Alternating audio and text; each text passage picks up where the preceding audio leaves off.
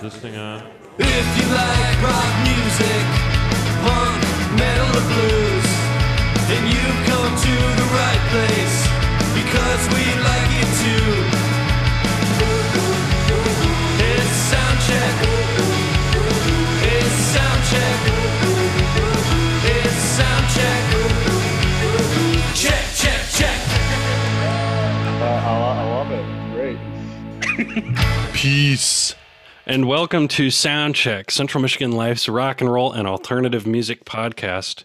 For the listener, I'm wearing my John Lennon glasses, and I am here with my wonderful co-host whose name starts with A. I believe that is me, Andrew Mullen. And our other co-host, who is a far bigger John Lennon fan than I. Michael Livingston. I have put on my circular glasses today that kind of make me look more like Willy Wonka than John Lennon. To introduce this, what is effectively a mini episode from us, which hasn't really happened before, or if it has, it's been a very rare occurrence. Essentially, within the last week, we started working on another episode of Record Roulette. I ran into COVID and I am now in quarantine, and we didn't want to do the rest of that episode over Zoom. We would much prefer to do it in person once it's safe to do.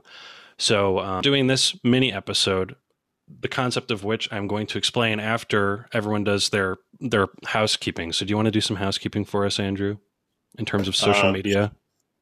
Sure. Well, you can follow us on @SCheckOfficial on Twitter. You can follow me at Andrew Mullen 4. Follow me at Michael C. Liv. And you can't. And to plug in our most recent episodes. Last time you heard us, we were talking to our wonderful friend Ben Solis all about the thrash metal, particularly Beyond the Big Four. If you had to listen to that, please go do so. It's one of my favorite episodes we've done because I'm a big fan of the genre, and I think it was a lot of fun. So just go check that out. And I believe before that, we did short songs. Correct? That was the episode Sounds before. Right. We talked about songs under a minute and a half. If you want to go hear that, which you should, it was a lot of fun. Go check that out. And hear whether or not if you would go on the Weezer cruise. I suppose that's a meme now. We didn't ask Ben Solis if you'd go on the Weezer cruise. Maybe we should text him, and then we can hear it back later. I don't know. But yeah, nope. I think that's everything that I can think of. Yeah. So why this episode is happening, basically, in short, is we just needed something to fill the space, and I thought this would be a fun little craft. When the world is normal, old ladies especially, they love to get together and do some crafting. And what's the goal of crafting or taking a painting class or something like that? It's not usually to be a great artist. It's just to create something that's your own out of an idea that exists already. So basically, what we're doing today is our own version of musical crafting. We're taking the Beatles' White Album, which is their longest album and was originally a double LP, and we're each cutting it down to around 45 minutes, which is about the length of a single LP. So essentially, we're portraying what we would have liked the Beatles' White Album to sound like if it was a single LP. Later on, we're going to talk about whether or not it should have been a single LP at all. But first, we're going to kind of run down each of our track lists. We're just going to discuss the songs in general and what we were trying to do with each of our White Albums. I think that's really everything. Does everyone understand what we're doing? Aye, Captain. Excellent. So as well. Okay.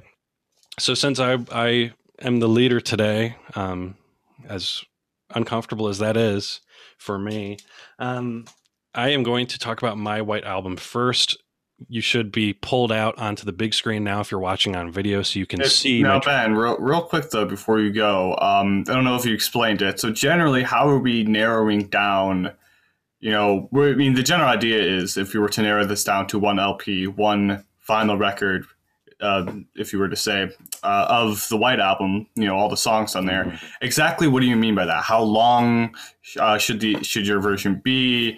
How are we doing it based on sides of the records? Kind of explain that real quick. Okay, so if you want to do this yourself, and if you want to really understand the method behind the madness of what we did, basically there's a limit to the amount of music you can put on the side of a record. I'm sure most people who are familiar with records know that. It's around 23 minutes. And the White Album was of a length that about each side of side A, B, C, and D of the White Album was 23 minutes. So essentially, what we're doing is just making two 23-ish minute segments of music, and that's your side 1 and your side 2 of your single LP. So I think we were doing the length of these anywhere from like 45 minutes.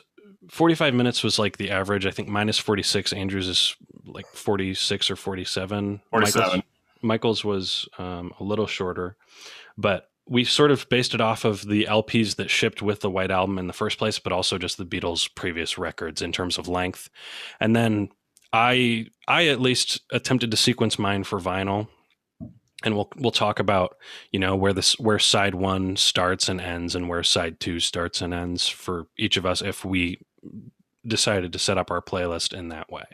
But I think that's pretty clear, right? Enough talk. Let's talk Beatles. Okay. the most basic soundcheck episode ever, ? Okay, so mine first. I will just run down the song titles. We're not going to be playing much music today, so if you've never heard the Beatles before, then go listen to it. Okay, so mine starts off Back in the USSR, followed up by Dear Prudence, so nothing's changed so far. Then we got Martha, My Dear, I'm So Tired in the 4th track position. 5th track, Cry Baby Cry. 6th track, Happiness is a Warm Gun. 7th track, While My Guitar Gently Weeps. And closing out the first side is I Will. Then the second side kicks off with Helter Skelter, followed by the palate cleanser, Why Don't We Do It in the Road. Rocky Raccoon is after that. Then Honey Pie as the 4th track of side 2. The 5th side of track 2 is Julia. The 6th is Blackbird. The 7th is Long, Long, Long. And as on the original White Album, it closes off with Good Night. But this is an alternate take from the deluxe edition of the White Album that was released in 2018. That's my track listing. And generally, what I was trying to do, well, first of all, I was trying to cut out what I view as the filler, which I think we all were. But I was also not purposefully focusing on Paul because he's my favorite Beatle. It just kind of happened that way. And then I sort of went for, I like the 1-2 punch that Back in the USSR Dear Prudence has. So I kept that. And then I sort of would have the side kind of tail off. It goes from Back in the USSR to Dear Prudence to some softer stuff. Martha, My Dear, I'm So Tired, Cry Baby Cry. Then it amps up a little bit at the end with Happiness is a Warm Gun and While My Guitar Gently Weeps. And then I'm a really big fan of short songs that end sides of albums, so I put I Will there. And then you sort of see the same thing happening again, where you have some harder rocking stuff like Helter Skelter, Why Don't We Do It in the Road, kind of plods along in a rocking sort of way. Then Rocky Raccoon can go a little hard with that saloon piano, and then it sort of tails off into more ballady stuff and leaves you with the very pleasant take 10 of Good Night at the end. So I was just kind of basing it off of track listings that I've seen otherwise, with a wild disregard for things like how many McCartney songs versus how many Lennon songs. I was just sort of, those get stacked together a lot of the time. Like I think I have 3 Lennon songs in a row at one point. I think I have 3 or 4 McCartney songs in a row at one point. Maybe, 4. So that's kind of what I did. I don't know. Do you have anything to say, Michael, about Ben's layout? Is there anything egregious that I left out? Is there anything that I should have cut? I like yours a lot, Ben. And correct me if I'm wrong, but you put this together long before this episode started, right? This was something I was doing over quarantine. Originally, I did this with the Clash's Sandinista as well, but I sort of reconfigured it for this episode. I added it a little, I moved stuff around, so it's retooled from when I originally made it. Do you feel like there's a strong progression between the loud and the soft and dynamic wise? Because that is something I really tried to shoot for on mine, kind of giving sort of variety of different dynamics, sound, song structure, or did you find yourself gravitating to one of the Beatles' many shades of sound that we see on the White Album? I definitely noticed that I am more inclined to go for the ballady kind of stuff. And I like the pastiche stuff too. Like Martha, My Dear is doing sort of a music hall kind of thing that Paul liked to do, or Happiness is a Warm Gun is doing kind of a doo-wop thing. I like when they would dip into genres like that. And I just really like really good ballad stuff like Julia and Blackbird, and Long, Long, Long is kind of ballady too. I like those kinds of songs from this album especially. I thought that they were writing really well, and there was a soft psychedelic element to Long, Long, Long that you don't hear very much else in their discography. There's a lot of sweetness here without it getting too overly sweet a lot of the time. That can definitely happen with stuff like Paul, but I like that too. So definitely tended towards the ballads. Yeah, that is something I noticed, kind of how you structured this one. You know, it kind of starts off kind of high energy with Back in the USSR. I think all of us started, didn't really change that opener. Correct me if I'm wrong, Michael, but okay, so all of us did. But, you know, I noticed, and I kind of did the opposite with mine. We'll get some, I'll kind of explain that more. We did it in a second, but you kind of had your album trail off in a way. You kind of like got it, made it go softer. You kind of introduced a lot of this ballads towards the end of your record, end of the run. You know, you started off side 2 with Helter Skelter, which is obviously the most insane songs ever written. And then you kind of gradually decreased it with energy as you went down, which is interesting. I think that's a really interesting way of doing it. I guess, was there a particular reason why you wanted to kind of have your record end like that?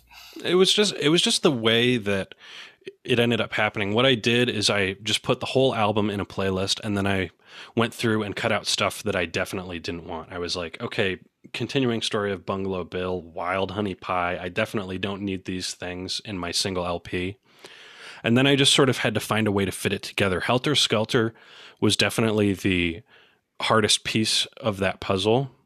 Yeah. Because you cannot resist that song. I couldn't take it out of the White Album. That would be blasphemous.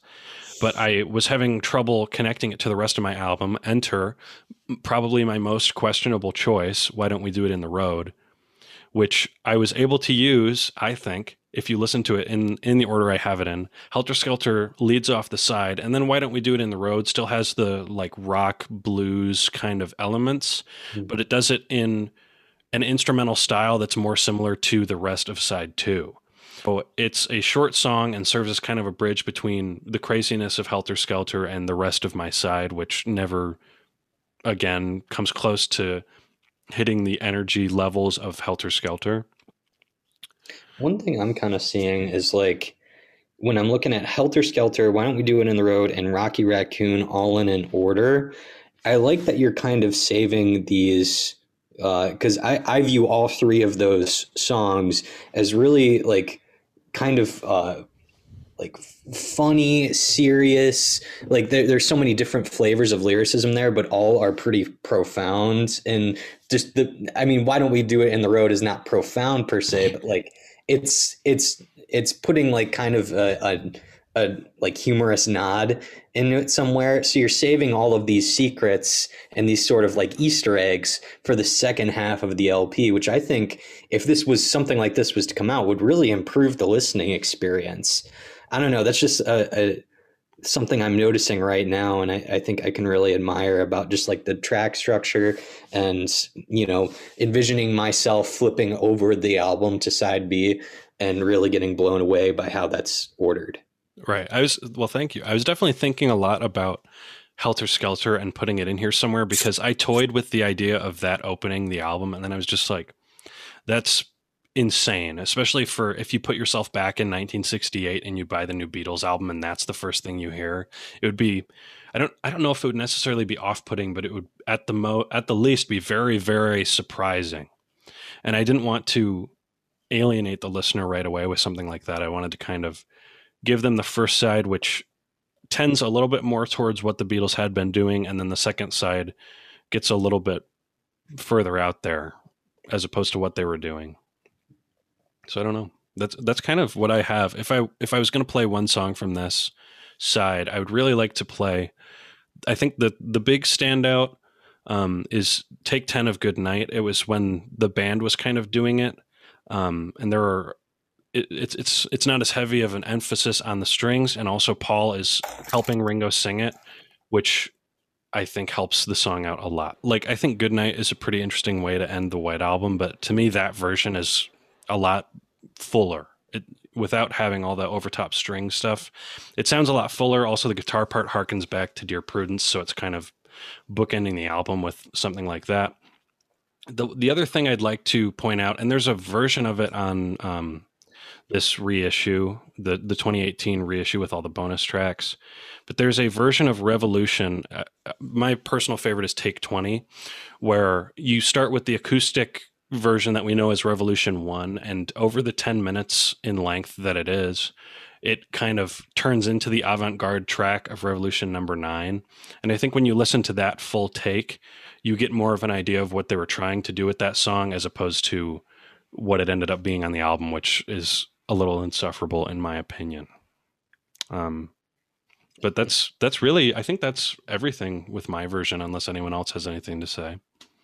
No, I want to see Andrew's now, because Right. I think now that I got the dissection of all this, I'm interested to see the angles that or the goals that Andrew tried to accomplish with his. Excellent. Oh, all right. So, as I said, it is my turn now to read off my version of this. So, first off, I think like everyone else, back in the USSR, then it goes into Glass Onion, then it goes to, I never pronounced this one, right? Obladi, Oblada, whatever.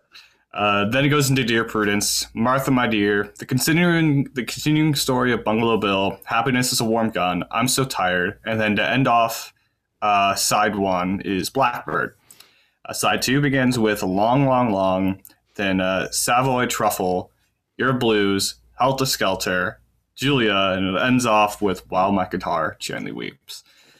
So it's a lot to unpack here, kind of how I ordered some stuff. So kind of probably one of the more controversial picks right up top is that I kind of separated Dear Prudence and Back in the USSR. And originally I had them together at the start because, Back in the USSR is a perfect opener. Why would I change that?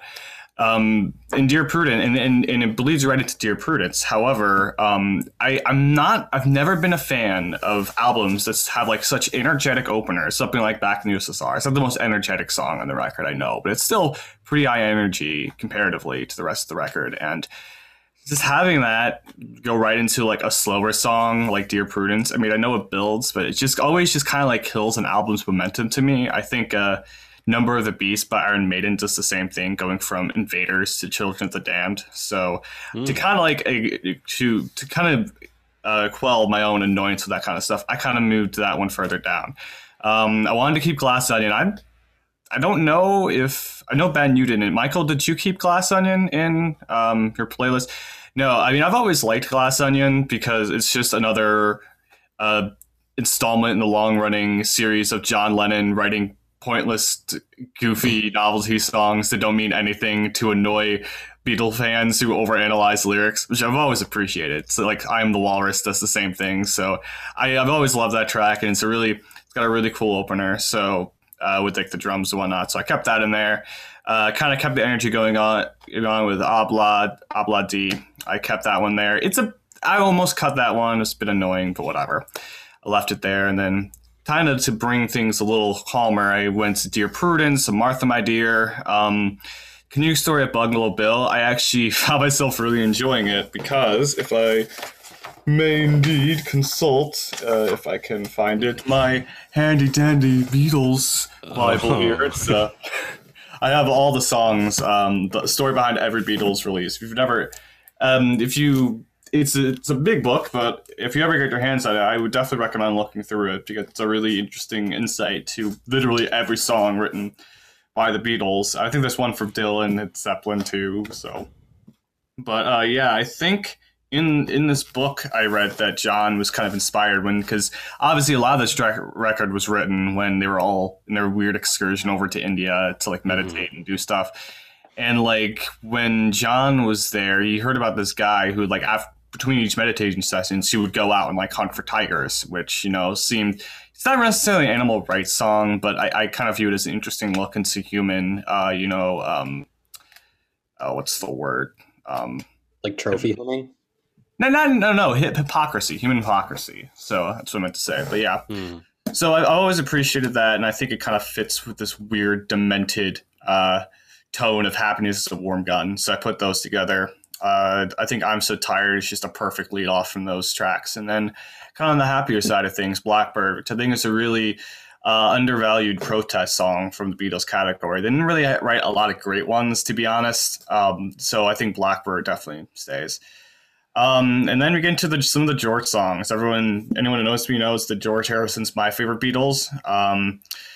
So I went with Savoy Truffle and Long, Long, Long kind of together. And at this point, this is where I kind of wanted to build up to Helter Skelter, because it's such a monumental just gut punch. You know, it's one of the first ever arguably hard rock and heavy metal tracks. So from the beginning of side 2, I kind of let from Long, Long, Long to Helter Skelter. I kind of wanted to build up to it. So I went to Savoy Truffle, which rocks a little harder, but still kind of goofy. Then you get to Your Blues, which is kind of this really groovy, kind of heavy, you know, blues rock track from Lennon that I really like, into Helter Skelter. And then but I really wanted to offset Helter Skelter, you know, its wild manic craziness with something completely relaxing and gentle. That's why I went with Julia. It's a great acoustic ballad, which, by the way, according to my book, is the only solo John track in the entire Beatles. I'm done with that joke. And then to end it off, I went with While My Guitar Gently Weeps, because I will not argue this. It is the best song on the whole record. I know that's a bit of a pleb choice, but and again, kind of biased because I'm a big Harrison fan as well as a Clapton fan when it comes to his guitar playing, not necessarily the person. But no, not only is it a great track, but it's also a wonderful emotional high, which I feel like if you want a great album closer, you end off with the emotional high point. So to really make the album memorable. So that's why I ended it with While My Guitar Gently Weeps.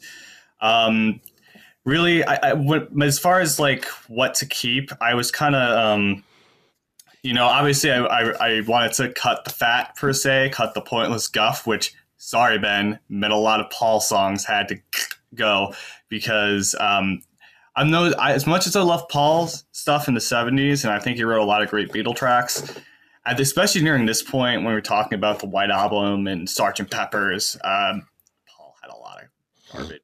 And granted, John did too on Sgt. Pepper's. I will argue that is the most overrated Beatles record. But that's a conversation for another day. So obviously a lot of the stuff had to go. Wasn't out of bias, just I think I just don't need Wild Honey Pie, and Why Don't We Do It in the Road, and other crap I don't even remember. Although that's not to say John didn't have any pointless stuff here.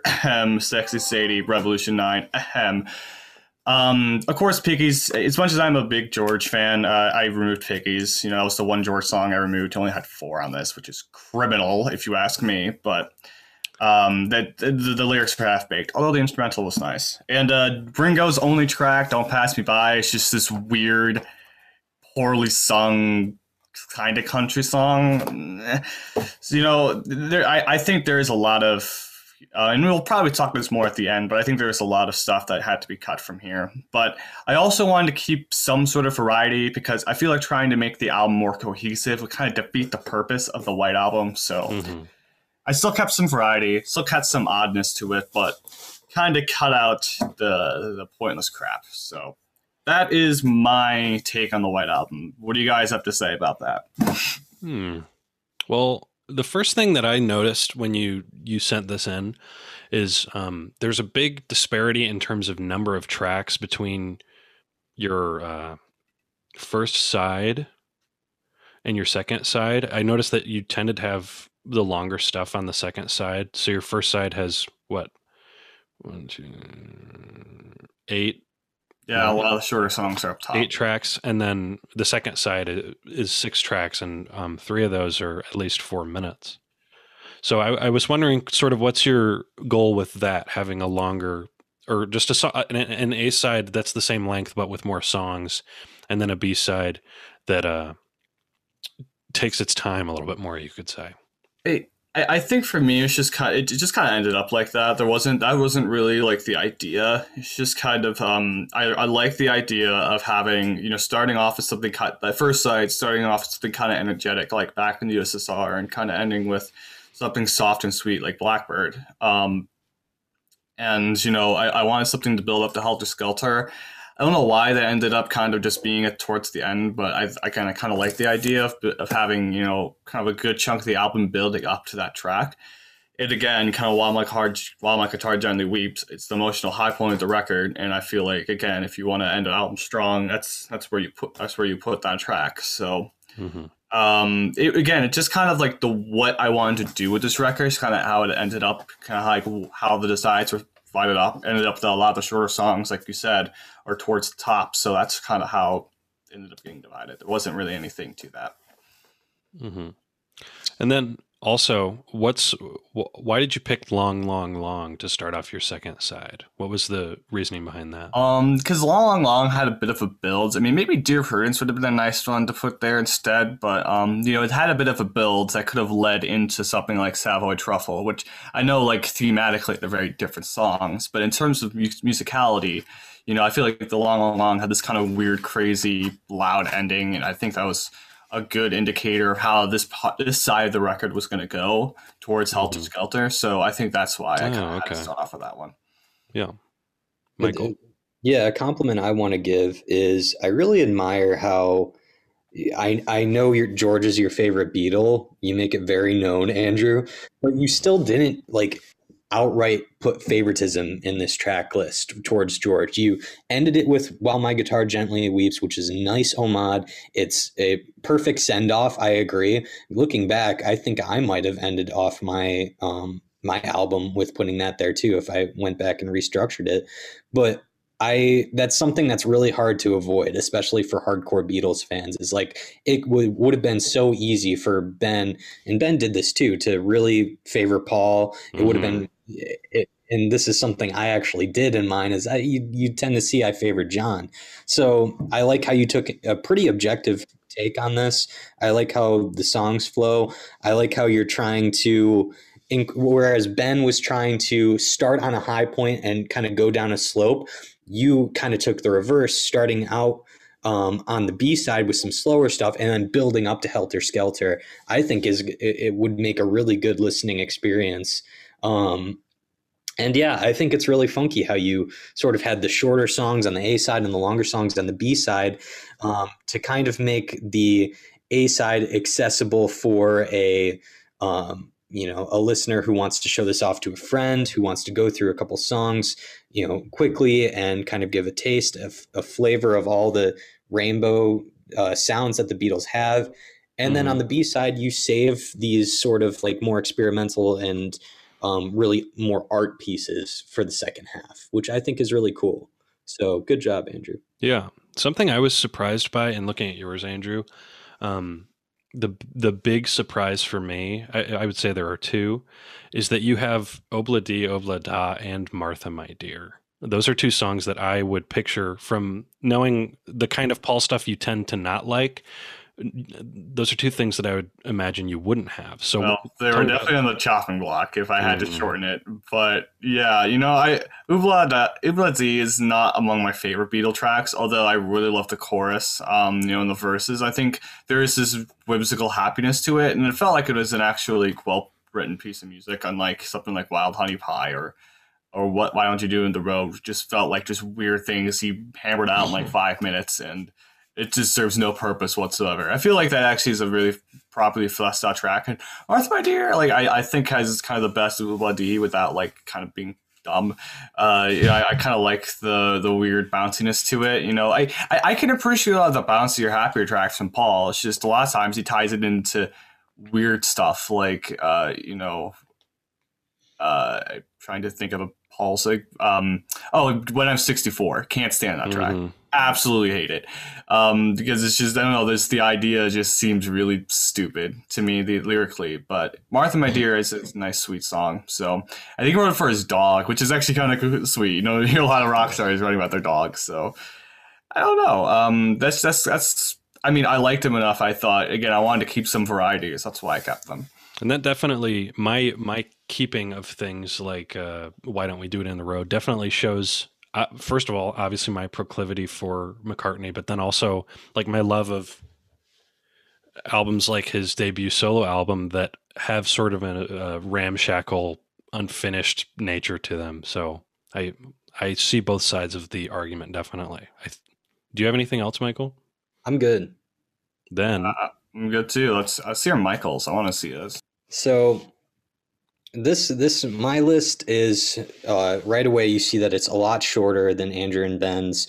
I wanted to accomplish a number of goals with this track list. One, I wanted to highlight experimentation on my part. We're turning back to the Craft analogy. I wanted mine to kind of be the obscure Art Deco looking piece of shit.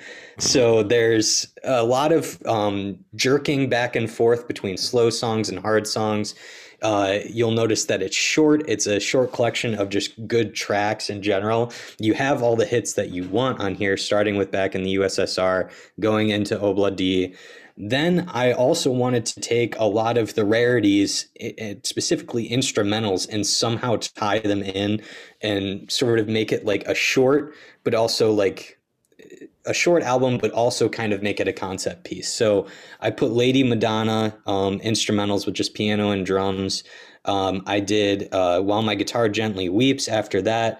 And then I did Julia. And to close out side A would have been Rocky Raccoon. Starting on side B with Good Night, a slow start, and then immediately punching you in the face with Helter Skelter. I don't know why, but I wanted to do that. And then you have Savoy Truffle. Then you got Revolution, the singles one from Past Masters, which was the first Beatles song I ever heard. So I really wanted to have that sort of homage in there. Then we have Your Blues, which was just the instrumental version. I wanted to close it out. Begin to close it out with another instrumental track. And then I come to Child of Nature, which is a demo, which eventually would become Jealous Guy, one of John Lennon's bigger tracks. So you can kind of see the favoritism of John in here in Julia, Child of Nature. But I also wanted to include the greatest hits of the other Beatles in there too, besides Ringo. So While My Guitar Gently Weeps, Obla D, all that stuff is still in there. And then you have homages to kind of the lesser recognized works that really didn't make the final cut of the White Album. So like I said, this one is really weird to unpack because a lot of what I did was spur of the moment. As we explained at the beginning, this episode was very, it was not what we planned to do this weekend. So I didn't really have a lot of time to think it through. But listening back on it, I really enjoyed it because, I imagine myself like listening to this whole thing like in a car ride, like I wanted to chill out with Good Night and then immediately bust into something like Helter Skelter and like just, make myself go crazy. So I don't know if this list was formatted for a good listening experience, but it was formatted for the way I like to consume albums, which is not always listening to it in the proper order. So I don't know. What do you guys have to say? I'm expecting some critique here. I feel as though you have spat in my face. No, but seriously, when I posed this idea as our mini quarantine episode, this is not what I expected at all. And I was very confused. And I would honestly have to sit with it a few times to try and get what you're trying to do here. But I commend the use of rarities. Obviously, I commend the use of alternate mixes as well. There's lots of great resources that we didn't totally get into. I mean, there were a few tracks that were non-album singles that were recorded around this time that neither Andrew nor I used at all. I only used one alternate take. Andrew didn't use any. So you really used all your resources to create sort of a Frankenstein's monster kind of thing here. That's what I was going for. And you succeeded. I would say that. I wasn't trying to offend you, Ben. I really just wanted to. I think, in an episode like this, I think we should welcome some sort of Frankenstein-ish. Honestly, I wouldn't have expected anything less from you, Michael. I'm not as deeply offended as Ben is for some reason. This is fine. I'm glad you used Revolution, even though lyrically it's very hollow. Musically, slaps as hell. So I will commend you for using that one. It was almost tempting for me to put it in mine as well, but I didn't want to get anything else from mine, so I just kind of left it out. Interesting that you used the instrumental version of Lady Madonna, not the actual regular single. Is there a reason why you did that? Yes, and that's because I wanted to contrast the parlor piano and drum and just really highlight the instrumentals, which would eventually come back on Rocky Raccoon. So there was some kind of correlation going on there. But at the end of the day, I've listened to Lady Madonna so many times. Yeah. I can sing that song back to front. And sometimes when I'm listening to it nowadays, I just want to hear that piano and I just want to hear that drum combo. So it was really more of a personal thing. See, that's the interesting thing about yours is that I feel like if you took Andrew's or mine, you could kind of take it and put it in the context of 1968 and say like, here's this, but yours is more of like a companion piece or remix kind of the stuff we have. Like I said, I took the point of this episode as literally just compiling our favorite shit from the White Album. And that's what I did. I really wasn't going for a pleasurable listening experience unless you're someone who likes to listen to it like I do, which is kind of all over the place. And here's what I have to say about that, Michael. I think that's a pretty admirable way of taking this because again, I feel, and granted, maybe I'm not like. I just still don't know to this day how I feel about the whole schizophrenic nature of what the White Album's supposed to be. I know I've heard often people describe it as like 4 different, solo records kind of shoved into each other and kind of made a fit. Well,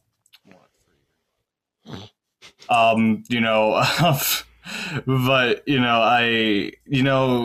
having this weird Frankenstein's monster. I mean, Ben, I know you're like clowning that, but let's be honest, that's what the White Album is. Like the White Album already was that in its original state. Like the fact you had like something like Helter Skelter and Julia and Rocky Raccoon and Honey Pie all on the same record says a lot about how like wildly differing, contrasting views the band members had towards the music at this time. And again, does it make it for a cohesive album listening experience, the original? No, it doesn't. Is it still fun? I mean, yeah, there's a lot of filler, and I think all kind of removed that. But honestly, this isn't too much of a different, looking at what you have here, this doesn't seem like too much of a different listening experience than what the original had to offer. So commend you for that, Michael, and also for at least having 2 George songs, because he was always shafted from like, having more than 2, in this case 4, because it was a double, songs on a record. So I at least appreciated that. Right. Well, that's something that's interesting is I hear that criticism a lot, and I tend to agree with it because there's great stuff on All Things Must Pass. But then you look at the 4 songs that he has here, While My Guitar Gently Weeps, obviously instant classic. Long, Long, Long, I love as well. Savoy Truffle, I don't like, but y'all 2 did, so that's cool. But then why is Piggies one of the 4 George songs on the album? I agree. I don't... Instrumentally, like I said, I like it. I think it was like a harpsichord or something. I appreciated like the little like weird eccentricities that they kind of like layered throughout that song, but... Yeah, lyrically, it's really half-baked. It's some sort of like critique on like upper class, like bourgeoisie kind of living. It's like, cool. Why are we repeating songs about pigs? I get it, they're pigs, but Jesus, it's like if like I don't know, a rich 30-something-year-old dude wrote the lyrics to this one. Oh wait, that's who did it. So yeah, I don't know, but yeah, I don't think any of this stuff he put on there was bad. But I agree. You know, there's a. It's interesting because he had so much. The reason why All Things Must Pass, his first solo record, proper solo record, I should say, was so long is because he had so much back. It had such a huge back catalog of songs you couldn't release because the Beatles were because John and Paul had such a monopoly over the songwriting process. And it is interesting that these were like the four of all the songs he probably had written by that point. These are the four that went on the record. I do agree, Ben. It's a bit of an interesting choice. So For me, choosing between choosing if Piggies was going to be on there is another thing I had to reckon with while putting this together, because to me, a lot of these songs sort of echo each other and give me the same feelings as maybe two or three others. So having Piggies immediately followed up with Rocky Raccoon, I on the original album, I love both of those songs, but they sort of give me the same vibes. They're both really experimental with their instrumentation. They're both kind of singing in an abstract way with abstract lyricism. So I wanted to sort of choose between those two. And when it comes down to it, I prefer Rocky Raccoon. The same thing happened with if I was going to include Blackbird on my list. I love Blackbird, but Julia does the same thing for me. And it's a John song. I mean, at the end of the day, that's what it came down to. So Right. on the Piggies thing, that's my stance. Yeah, I mean, I'm going to ignore the fact that you just said that Julia is better than Blackbird, essentially. But I tend to echo the same thing. Like in looking at my notes for this that I wrote up today, for example, I didn't include Your Blues while two of you at least had some version of that. And I, having the benefit of hindsight, didn't put it in because I was like, oh, I know that the year after this comes out, I Want You, She's So Heavy is going to do a similar concept, but a lot better, in my opinion. So I can keep that out because I know that there's something coming that's going to be better. And then, across the album, like you have stuff like Martha, My Dear ends up doing kind of a similar thing to Honey Pie. There's just there are repeated motifs for all the randomness. And in looking at all three of our versions overall, in a way to sort of end this segment, I think it's interesting that I feel like mine, I was kind of trying to make it as cohesive of an album as possible. Andrew was kind of trying to keep the weirdness while cutting the crap. And then Michael was sort of the one who kept the original White Album listening experience most intact by just making it the most jarring thing possible. So, I'll take that as a compliment. so I don't know. It really, it is it's each of our crafts, and it does sort of give a little bit of our personality when you sit down with each of these versions of the album. For sure. I think, Andrew, do we have anything else to discuss before Rex? No, other than Right. Ben wanted to talk about whether or not the White Album should have been a double or a single record LP. Correct, Ben? Yeah, so just a last thing to sort of sum up everything we've talked about is I think that it's in times like this with the White Album and times like the Clash's Sandinista, lots of times albums grow really big and then there's stuff that maybe shouldn't be there. So what I figured we should discuss a little bit is, should this be as long as it is? Should this be a double album at all, or is there a way to cut it down to a single album that keeps it still very satisfying? What does anyone think about that? Should this be a double album? Should this be a single album?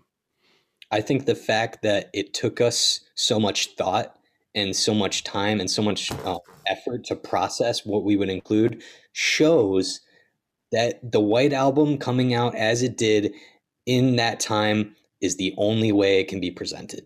I think it's pretty like subjective to say it can be condensed down into just a 40 minute thing, you know?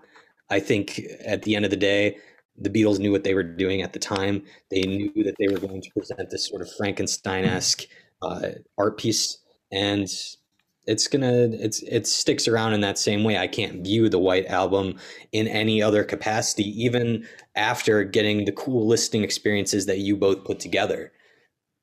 I don't know. That's kind of my opinion. Yeah.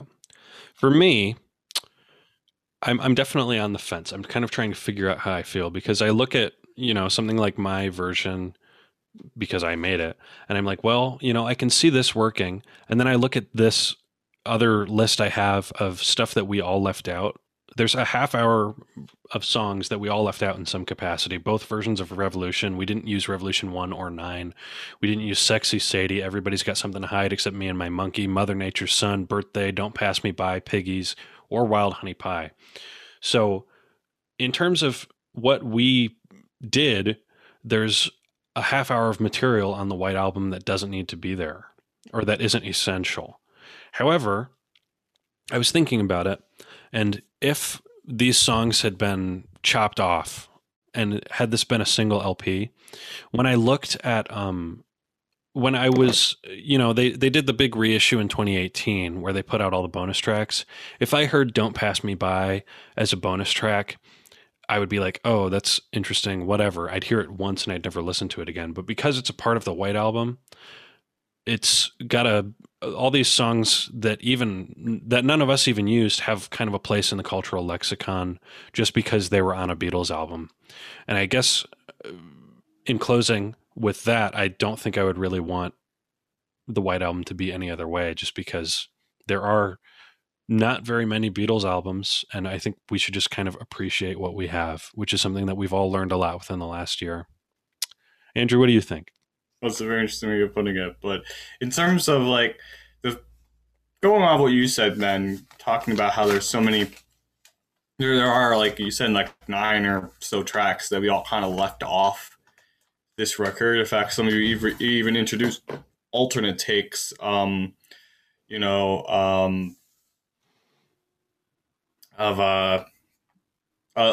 certain songs from the record. It just feels, like there is stuff that could have been at least cut. I don't know if to a point where it should have been a single, version of it per se, but a single album version of it per se. But I still think that the record should have been at least trimmed down a bit. I think this is a little too much excess, even for the Beatles, as far as what was ultimately presented. I don't know. Like I wouldn't make too many drastic changes from what it was before. Like there was to a point where I was writing the songs like, oh, but I actually do like the song. I don't really want to cut it, but I had to just fit the length. If it was at least like an hour and 10 minutes, that would be perfectly fine. I don't think it needs to be an hour and a half. Yeah, I think that's a pretty good middle ground to look at it with.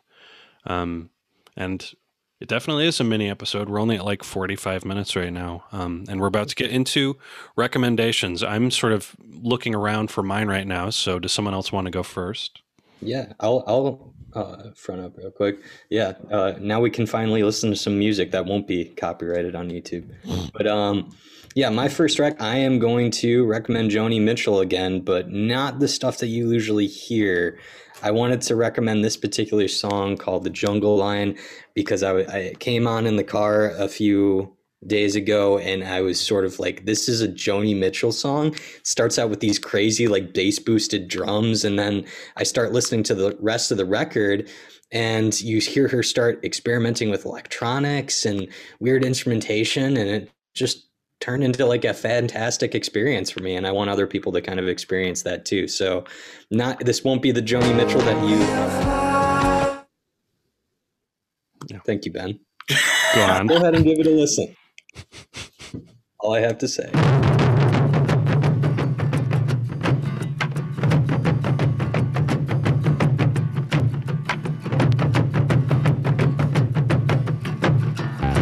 Rousseau walks on trumpet paths, safaris to the heart of all that jazz. Through eye-bars and girders, through wires and pipes, the mathematic circuits of the modern nights. Through huts, through Harlem, through jails and gospel pews, through the class on Park and the trash on Vine, through Europe and the deep, deep heart of Dixie Blue. savage progress cuts the jungle line. I own that. I own that album, and I've never listened to it, and that's what's on it. Oh my Yeah, god, it's fantastic. sounds like Joni Mitchell with like the silver apples or something. Wow, yeah. Wow. Oh, it's certainly not the Joni Mitchell I know. So, yeah, very cool. I do believe it is my turn. And we already, thanks to Ben and his immaculate podcast producing, we already heard a bit of it. So, it's okay. Yeah, that's staying in. It's taken. Yes. Okay, cool. So we already heard a bit of this weird psychedelic trippy song a bit. We have the song Some Sunsick Day by neo-folk artist Morgan Delt. I don't know where he comes from in the country. I don't know how old he is or much about him. All I know is he does neo-folk stuff. Slightly folky, so neo-psych stuff, I should say. It's mostly psychedelic rock, but there's some folk twinges to it. I think even the Spotify biography of his, it even says that he kind of draws some early Pink Floyd, which you can definitely hear in his stuff. I think it's really interesting. He's not exactly this song in particular is not exactly an obscure track. In fact, I think it has over 11 million monthly listens, but he himself, his other stuff doesn't seem to really break the 1 million mark too much monthly listens, so he's just obscure enough in my eyes to play.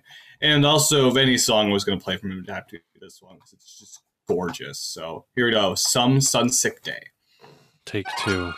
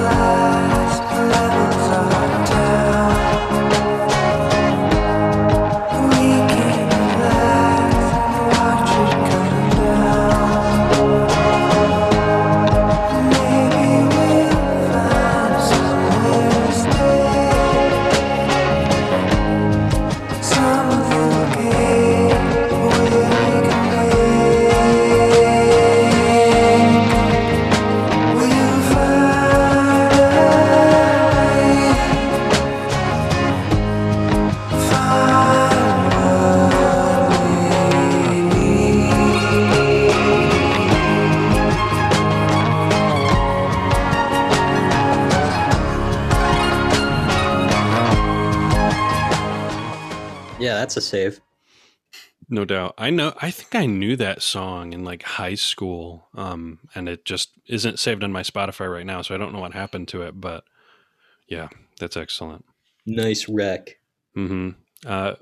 As I don't know if I've actually mentioned it on the show, but it's probably not a secret considering our new Weezer cruise question that has already been immediately abandoned. But I've been slowly listening through all of Weezer recently.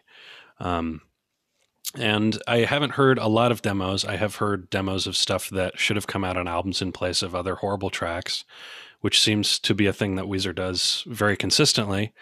But something I'm bringing today is a Rivers Cuomo demo that I found very interesting because, to me, one of my favorite artists is a man named Mike Kroll, who I've talked about, I think, once specifically on this show, which was on our decade wrap-up episode from a few seasons ago. And his first two albums have a very homemade sound to them.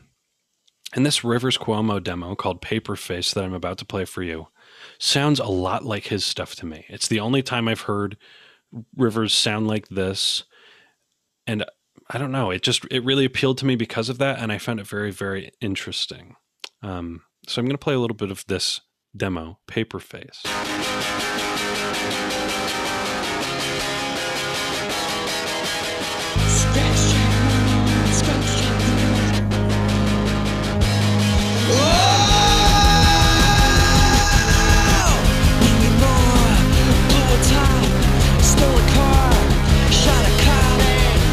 Away 2,000 miles, didn't stop until she hit New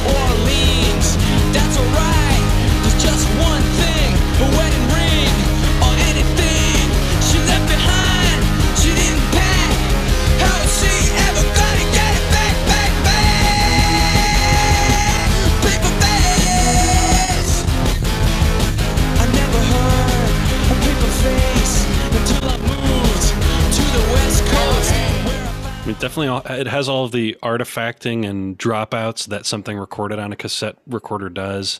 The lyrics are a little suspect, but as always, that melody is just perfect. I love the chorus. I love the verse. It sounds great. I have a question, Ben, about this track. Yeah. Do you think Rivers would go on the Weezer cruise? That's a very good question. I don't know. Oh, Andrew, I have a question for you. So from 2009 to 2014, there was something called the Weezer Cruise. And I was just wondering, I'm kind of having deja vu, but would you go on that? What material? Well, here's the thing, though.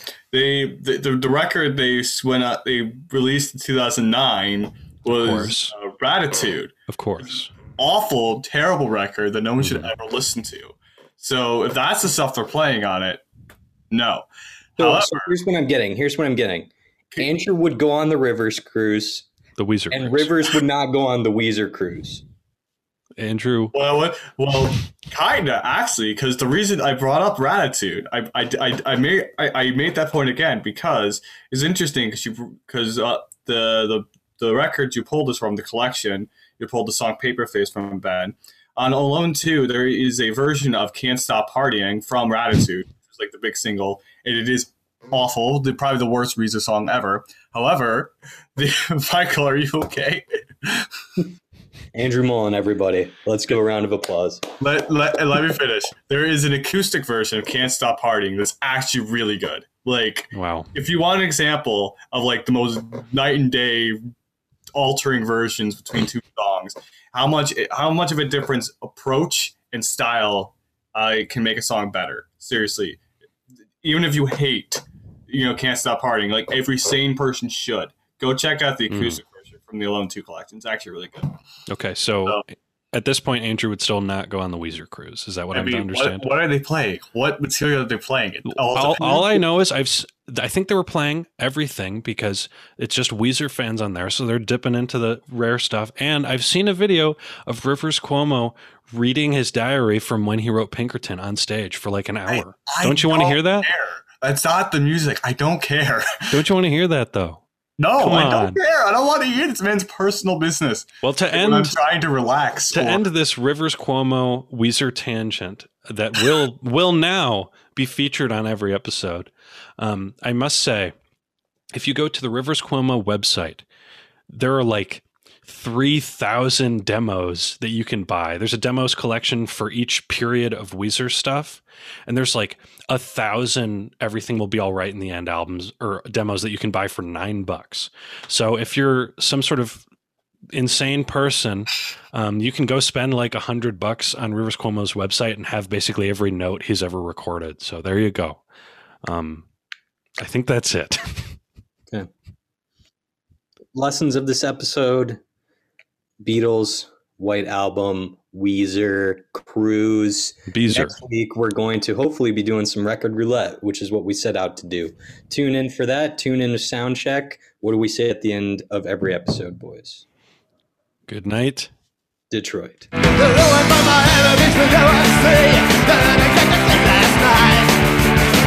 way, I think my bag was on my knee.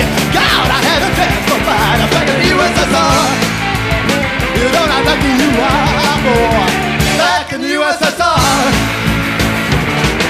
I've been away so long I had to do the place. God, it's good to be back home. I leave it till tomorrow to unpack my case. Baby, disconnect the phone. I'm back in the USSR.